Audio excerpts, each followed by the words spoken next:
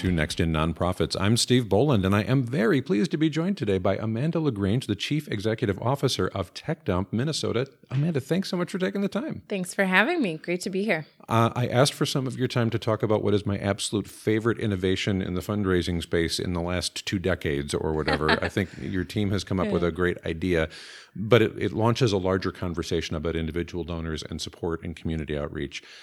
So I want to get into that, but before we do, could you just begin by telling people what is TechDump? What's your mission? Sure. TechDump is a 501c3 nonprofit social enterprise, and we use our electronics recycling and refurbishing business model as a way to create opportunities and job training for adults facing some sort of barrier to employment, most specifically individuals coming out of incarceration or in recovery from addiction. So we recycle, and then we also sell refurbished electronics under our Tech Discounts retail brand.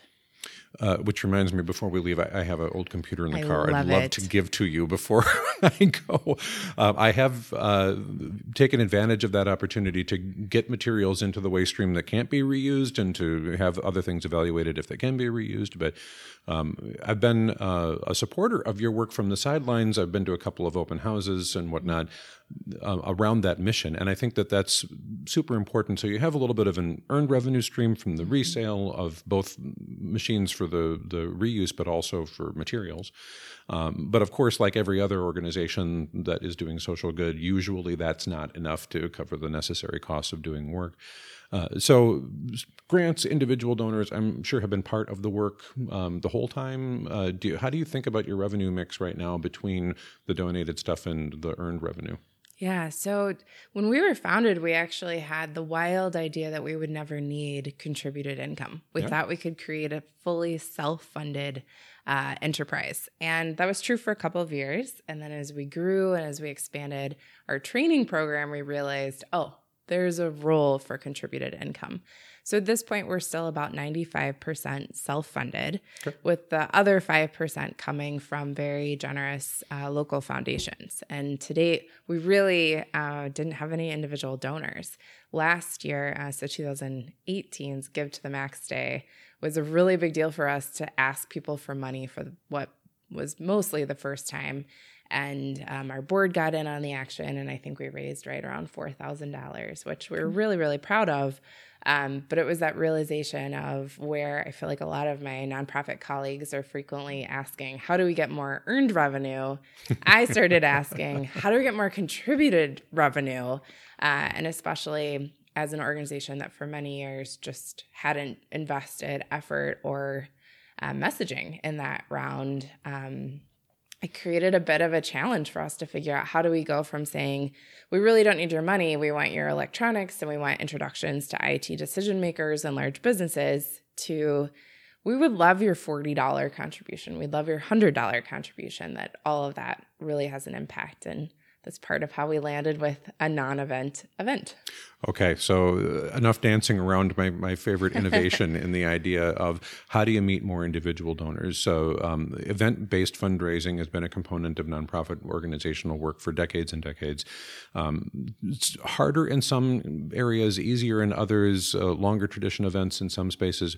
But creating one from scratch where you don't have a history of supporters that are used to coming to that event or whatever is challenging. And I think that looking at how do you message that in a mission-aligned way is rather than it's just another event. Just like everybody else's event, we have the kind of thing that we do. But thinking about what do you do? So aligning the idea of a zero waste event with a zero attendance event was just genius. So can you talk a little bit about your decision to move to a gala that didn't have anybody attending? Yes. Well, I do think that there's something to be said for embracing your true self as a leader. And I very frequently would tell our board and our staff, if there's ever a day that we're hosting a fundraiser gala or a golf event, it's probably time for us to find another leader, because the thought of getting on dressed up in cocktail attire and schmoozing for 3 hours in hopes of breaking even the first year, maybe even losing a little bit, it sounds like is very common for nonprofits when they do their first gala. I thought, that just sounds like torture. And I'm not equipped. Give me a business strategy and a SWOT analysis. Like, I'm great. Have me schmooze for 3 hours at a gala and I will be fried for a month. Mm-hmm. And so I jokingly said, like, I would pay to not have to go to that. And then we started joking about like this concept of would other people pay to not have to come to an event? And it also really got into this piece of just how wasteful events are. Mm-hmm. Our partners at Ecotone Analytics graciously did a calculation for us that just by avoiding swag bags at an event, you save the equivalent of planting 19 trees mm-hmm. from a carbon offset. And so we just started down this path of realizing from a resource standpoint, from an environmental standpoint, from a staff standpoint, to try to do some fancy new event would be really costly and a huge lift. And I think that there's something too of TechDump's roots just being sort of disruptive. Like mm-hmm. we came into the nonprofit space believing maybe we really didn't need grants. We came into the electronics recycling space saying this model where everybody pays by the pound for everything. What if we have some items that could be free to recycle and sort of throw that model off? And so it just kind of felt like our role, I guess, to challenge it. And it was really interesting. As all leaders know, when you put something out into the world, you feel really vulnerable and nervous of mm-hmm. whether or not people will buy in. And I sent an email, I think, to 350 people, and you were one of those people. And I said, like, we're doing this event. And the number of fellow executive directors that responded saying, like, oh, man, I hope this sticks. Yeah. I thought, all right, we've finally, like, we have confirmation we've landed on something, that it's not just us that are trying to figure out a different way of doing this. I think that part of what we hope for in events is that it's a space where people feel like they want to be connected to the mission of the organization, and sometimes that feels easier to do in person, to mm-hmm. see other people, to be in a space. So event-based fundraising, I think, has a place in donor acquisition for many organizations.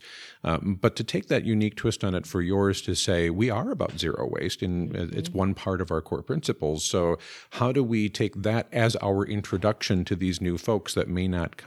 And some of us, of course, just had a field day on Twitter with what you were doing. Yeah, it was fun to see the pet photos. Those were my favorite of people. I think there might be a niche there of galas that you can bring your pets to based on everyone's tweets of enjoying being with their dog or cat for the event. Right. But the idea of saying we could just send out an email saying, please give money to support, all these people getting back into employment and being, right. All the good things that you do. And I'm, sure that's part of a strategy as well.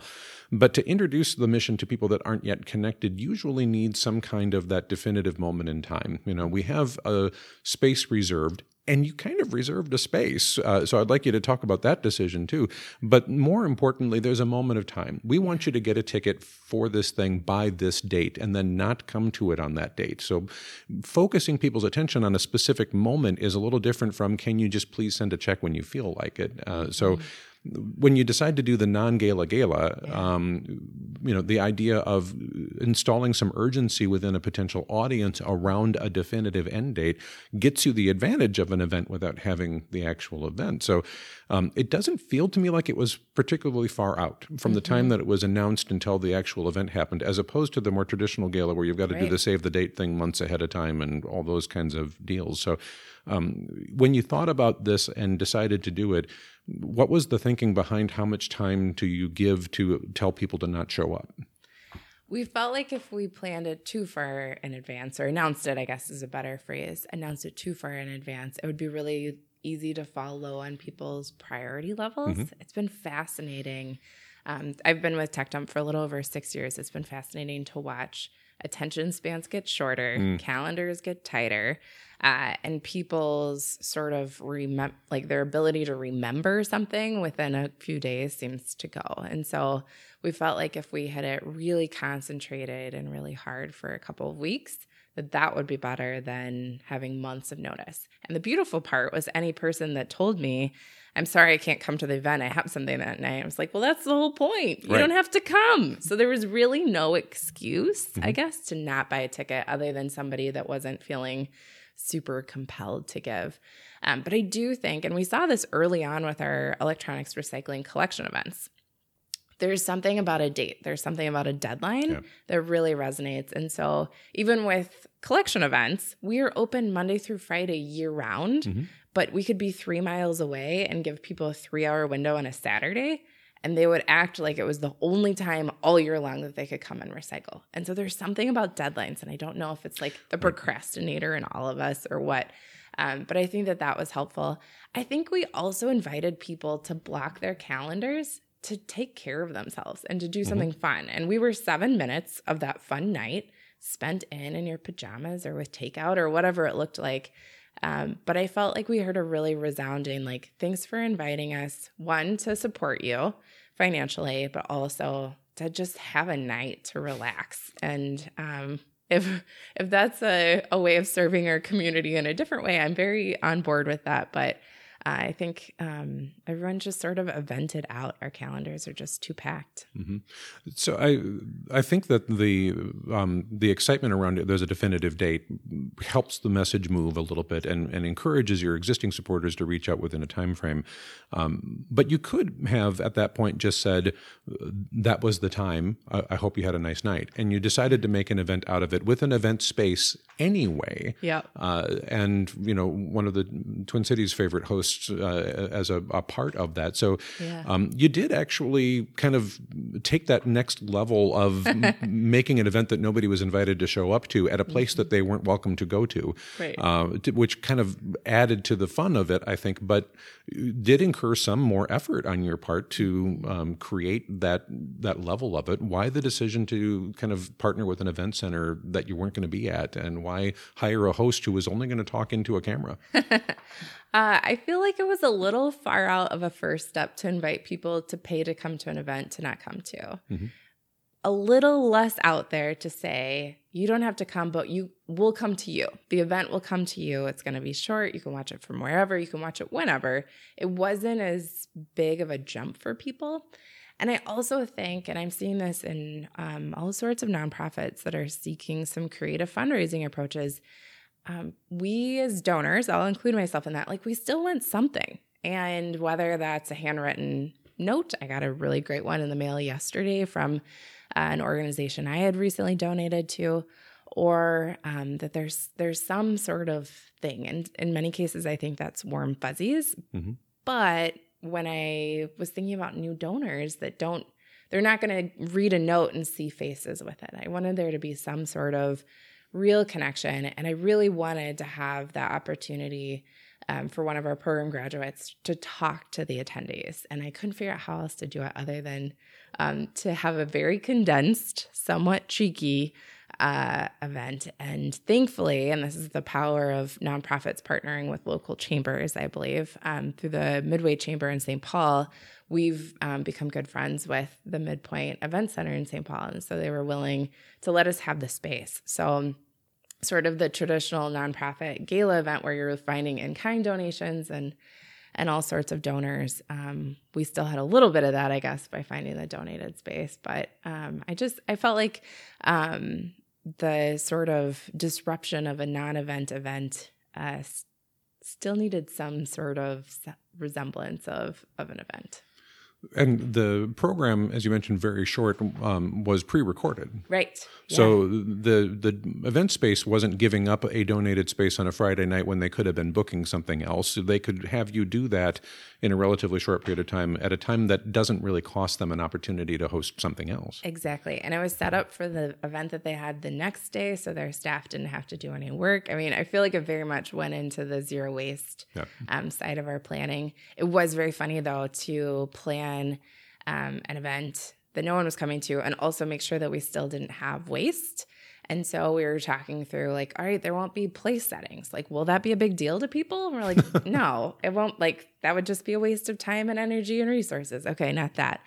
And then we had LED candles on the tables. And so, like, we went through the whole process of thinking around zero waste. And I think it was a good process for us to realize just truly how much by not having an event we really were protecting the environment. So the decision to bring in a more professional MC too. Yes. And again, I think here, as you're looking to build excitement, with the audiences that I'm imagining you're reaching on this first one, which are going to be people that are kind of first degree connections to folks that already are connected to TechDump, as opposed to people who may be getting invited because their corporation bought a table and they don't know anything about the organization, but they work for the bank, so they showed up at the event that the organization had a table for. I'm assuming more of those folks that are buying tickets to the non-event here were getting there because they saw it in a Twitter feed of a friend and they thought, oh, that is a really clever idea and I want to be in on that and have fun. But a little bit of it going, oh, Tane's hosting it. That's kind of cool. Getting a, not tremendously expensive, celebrity, but a local beloved, participant in many other nonprofit things is another strategy decision about, having a host for an event as you would have paid for an MC had you done, the actual in-person thing. So again, in looking at what are we going to invest in this thing, so far you have pretty much no money down. I assume that Tane's organization got paid a little something to participate, but those might be about the only costs that you were looking at. Yeah, and then we did also pay for the video production and some event coordination, but everyone was very generous with very low rates. I think that there's also something, and some nonprofits have taken advantage of it than others, but the role of influencers. And so I viewed Tane coming on to the project as bringing a lot of his influence in the community and sort of bringing some validation to the fact that we were doing this weird outside of the box thing, which is perfectly on brand for Tane.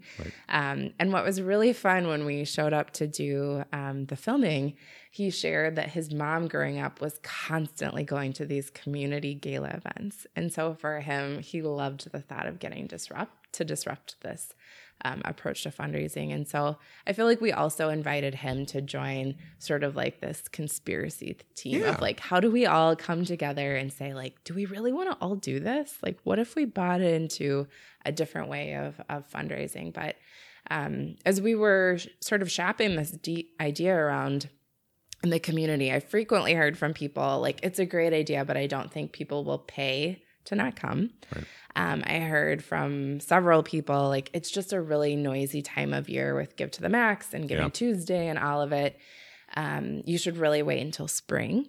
And there were a lot of other sort of like naysayers, I guess. And so it was really important for us to find the right partners that from the get-go were like, oh, I'm all in. And that was Tane and that was Darren, our video producer, and all of our partners. And they sort of took what was a rough sketch and turned it into, I mean, I've watched the video several times and I was there for the filming and I still crack up because it's so funny. And I love some of the pans of like the completely empty event space where like we just got to be cheeky and cheesy and funny. So for folks that aren't familiar and are outside the Twin Cities area, Tane Danger is with the Theater of Public Policy, which is a kind of improv group that has participated in many public civic-minded types of things, often nonprofit, but not exclusively, to have people have a little bit of fun with what they're doing, and is well known in the community within a certain sector. So to that idea of an influencer, not multinational celebrity, but people that are more likely to have heard about this event will probably go, well, I've seen Tane Danger's work other places. I know what that is. I can get a little closer to this unusual idea and be part of it. So we'll put links in the show notes to the Theater Public Policies. People can see that, links to the videos. People can see that if you have a moment after listening to check in on those things. So having now done round one in a fairly condensed period, and as you mentioned, in kind of a busy time, because this happened before Give to the Max Day, but during the Give to the Max giving period. So for those in Minnesota, it's a statewide giving day. Many charities are just bombarding their supporters with messages about Give to the Max campaigns. But you're doing this different thing in that window. How do you think it went? I don't know, was it successful? Blown away successful. When we first started sort of recruiting vendors and chatting with Tane, our planning team said like, all right, if this year is a break even for this really low budget, like that's worst case scenario. We feel very confident we'll be able to do that. And as we signed on more table sponsors, because we truly had table sponsors for an event that had no tables, we felt like, all right, we feel pretty bullish that we can balance table sponsors and some individual ticket sales to get to $10,000. And days before the event, we were well past 10 and just zooming and set a stretch goal of 15,000. And the morning of the event, I woke up, we're still selling tickets at that point, and we were over 15. And so we're like, well, I guess we need a super stretch goal. And so we set that at 18,000. And after Give to the Max Day, that Thursday after our event on Tuesday, we were at 18. And what I loved so many pieces of it. I loved getting notes from people who had watched the video, sharing that they all of a sudden had to go to this other gala event, and all they could think was, I wish I could just pay and stay home and sit in my PJs. It was fun to see all the Twitter feed, which anybody can see, of the hashtag "Thank you for not coming" and some of the content that's there. And then just to already have literally one table sponsored for next year, where a connection of ours said, like, I'm all in. I loved it. I want you to keep doing this. I want it to repeat next year. And then and clearly also we'll call a spade. Like, it's nice to see the dollars deposited into our checking account that we can now use towards our mission, which is, it's fun to do a fun event, but it's even more meaningful to be able to see those dollars go to really good use with our job training program and our staff there. So yeah, by all means, I think a very successful event and beyond what I could have imagined. So traditionally, a table sponsor pays a little bit more and distributes tickets to people that then show up, that you try to get to bid on the silent auction thing or make a gift at the event or whatever. So there's another shot at them. In your table sponsor world, did they give you names of people that they would have invited had they been there? Or what's the... Yeah, we gave them the option. Okay. And the fascinating part is not a single one wanted to invite anybody additional.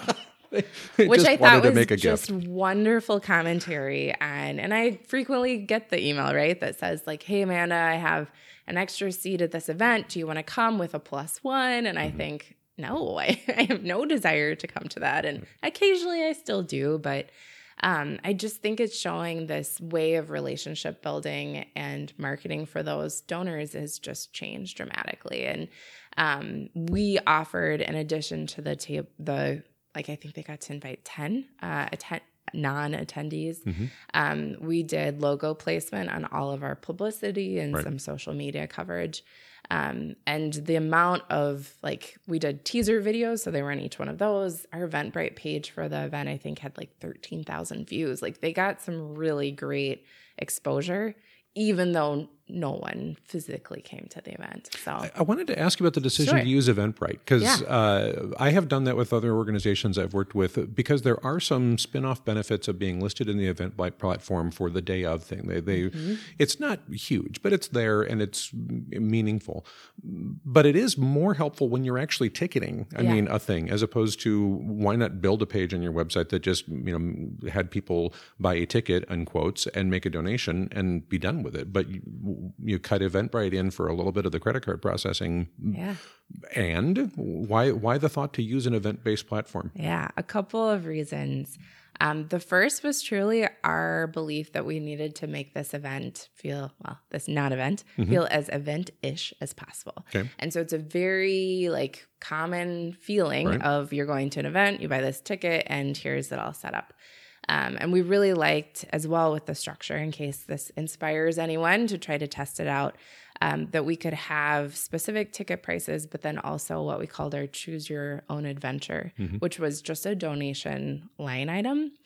And people could choose at what level, which part of that was important to us because we wanted sort of everyone to feel like they had a seat at the table, even if there weren't tables. And so we had people for $9 buy-in. We had people that then decided these options of a $40 individual ticket or $75 for 2 people were too low for what they wanted to contribute. And so they chose to contribute $250. So it was a really fascinating option to have that built in. But so we wanted the event piece to feel very traditional and sort of what people have come to expect. The other piece was, in some ways, we really followed the lean startup approach for this event because we didn't know if it was going to work. Right. And so to keep our staff investment as minimal as possible, we avoided having to add the page to the website and figure out all of the back end pieces, which wouldn't be probably a ton of work, but would have been a lot more work than this already existing piece. So we'll see what we end up doing for future years, because definitely it'd be nice if all of the dollars flowed to us. But for the amount that we ended up paying in Eventbrite fees, it was definitely worth it. And then on our analytics, we could see, and I don't have the exact stat, but it was probably 1,000 of our 13,000 page views came through Eventbrite publicity. Okay. And so I don't have any stats on how many of those converted into ticket purchases, but it definitely gave us some additional exposure. Well, but to that idea of maybe building some awareness the next time somebody sees that page going, right, I thought about that last year when I heard about it. Yeah. Maybe I didn't buy the ticket then, but you get in front of them at least once with this idea. Right. And, maybe that first time it doesn't execute, but maybe if you come back and do it again and they see it again and they become more familiar and they decide to have a little bit more fun, you bring them in. So part of why people do events, though, isn't just about raising the money. So $18,000 is nice. Right. On an organization your scale with what's going on, you're not going to hire 2 new people with that. It will be a help in doing more. But usually these events are put together because you're trying to build a relationship with somebody who might support your mission in other ways. Maybe they become a recurring donor, they come and make a year-end gift, they spread the word out, they become a customer where they're dropping materials off and paying for recycling or whatever. There's all kinds of other reasons. But it really does kind of say, all right, now we've met some more people and you're newer to the idea of really trying to build an individual donor base for supporting what you're doing. How do you leap off of, you had a lot of fun, but it's not all fun, right? There's serious mission work happening here, and we'd love you to know what that is and support it. Yeah, so definitely figuring out how to convert an electronic meeting into a continued relationship will be one of the big questions for the year. We followed up with a thank you note, of course, as good practice, but we also did a survey to understand what people experienced from the event and what we could learn from them. And so I'm excited now to start building the relationships that don't already exist. I mean, we had people that literally no one on our team has any idea who they are. So that would be another good Some success. of them may have been those Eventbrite links, right? That they just landed. You're like, we don't know you yet. Right. Wow. And then some of the names are like my sister and my Aunt Sue. So there's that. But which that's another plug for a non-event event is your family from all over the United States can attend without having to fly in, which is great. But our ability to turn those connections into like actual human connections will be the next feat. I love giving tours of our space, so that's part of our strategy of bringing people in. But we're still trying to figure out how to do that electronically in some way. So whether it's like ongoing thank you messages from our team through video, and I don't know, I think that there's something to be said of we've had people buy into an electronic way of interacting with us. And so maybe that's part of how they'd like to stay in touch. But the jury's out on whether or not that can really turn into the same sort of impactful relationship that in person can. Well, but that donor acquisition thing, I think you just hit on something really important to emphasize. When you do event-based fundraising, you're building potential donors and supporters of the mission and whatnot that were physically able to show up in a space. And it's such an important thing to break out of that limitation of, well, we're based, in this nice facility in St. Paul that we just bought and renovated and did these great things with, and we want to give tours to people that can come to St. Paul. But there are a lot of people that believe in what you're doing, especially in the reemployment of folks that have had a really hard time getting sustaining jobs, to think they could be those supporters and donors and whatnot without ever living in this state, without ever having to be concerned about, I can't physically go to the event, so therefore I'm not part of it. That it really gives you that opportunity to build a relationship that's more mission focused than event focused. And I think that that's a real opportunity, but a little bit of a question of, we're not trying to remind you through pictures of you showing up at the picture wall at the gala thing to go, remember you're connected to us. We have to establish that a new way. And I have confidence that your team will do it. Yeah, it's going to be some trial and error, I have a feeling, for a while, though. And I do think there's a certain curmudgeon part of me that, even though I love how much we embrace technology, that there's also something about being in person with people. And and I don't want us to miss that part as we sort of test this different area of fundraising. And I think like the GoFundMe and Kickstarter approach is great, but you also stay very distanced from what you're supporting other than the thing that comes in the mail or the thank you note. And so I think these true, deep human connections are part of how we bring peace to our world. And so I don't know. I feel like I'm still pondering this one of the balance. Right. Well, and I think, recognizing that TechDump does not have, a 50-year history to kind of look back on with these things to go, you're building some things for the first time. But I think it's one of those challenging things, and I've had Cookie Cart on this podcast in the past talking about the fact that, they're not a bakery, they are a youth development agency. And in some ways, yes, you are actually recycling and reusing materials that we don't want in landfills, and that's a really important part of your mission. But you're also giving people access to employment that haven't been allowed to get into those spaces, that haven't had that same opportunity. And to have that conversation with people about that part of your mission, I think is something that can lend itself to supporters that maybe aren't going to drive over and donate a computer or buy a refurbished one from you or whatever that may be, but they could see that part of it where they feel like, yeah, I get how people leaving incarceration, people in recovery are disenfranchised from meaningful work in many cases. And if you've got the way of helping to bridge that, how do we bring those donors in to feel like they're part of that mission, even if it isn't something that they can come see a warehouse? Right. So much more to do, but it's so exciting to see a first year. Now, there's nothing, of course, saying that you have to do this on a 365-day schedule. Are there thoughts about, do you do it at the same time next year? Do you move the date now, having done it once, or are there kind of post-event breakdowns of what might be next? Yeah, so at least for now, the working plan is that it will stay in the fall time of the year, mostly because we're planning to turn our spring robot fashion show. Which gosh, you can't tease that, and now we have to schedule a whole nother conversation just about that. 2020 will be our 4th year of doing it, and so sort of the same piece where like we had a lot of people that questioned what the heck we were thinking and planning. With 3 years under our belts, we feel like we can now turn that into a fundraising element. So we'll be still planning. That's always during Earth Week, where people dress up in at least 25% of their costumes should be recycled electronic parts. And it is amazing what people come up with of these robot-inspired costumes that they walk the runway with. So that'll be a fundraiser that we keep for the spring. And then our fall will be the 2nd annual next year for Thank You for Not Coming. But it's been fun to already start planning on like this question of what else would people pay to not have to do, which so far I've heard things like go on vacation with in-laws, go to another work off-site meeting. So we've got some things in the works on how we can sort of spoof off of those feelings as well. Well, I am just so grateful you took a little bit of time today to share that that creativity with other nonprofits that maybe feel like, boy, that the traditional event thing is just really difficult for many, many reasons, and to think there are other ways of building connection with people that maybe,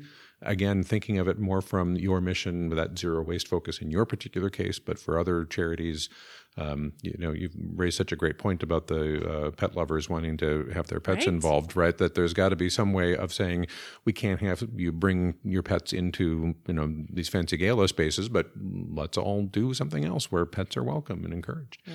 Whatever it will be, I very much look forward to seeing the next thing. So before we wrap, is there anything else you want to make sure people know about TechDump or the work that you're doing? No, this has been a great opportunity. Thanks so much. All right. Well, Amanda LaGrange, the Chief Executive Officer at TechDump, thank you so much for your time. Thanks for having me.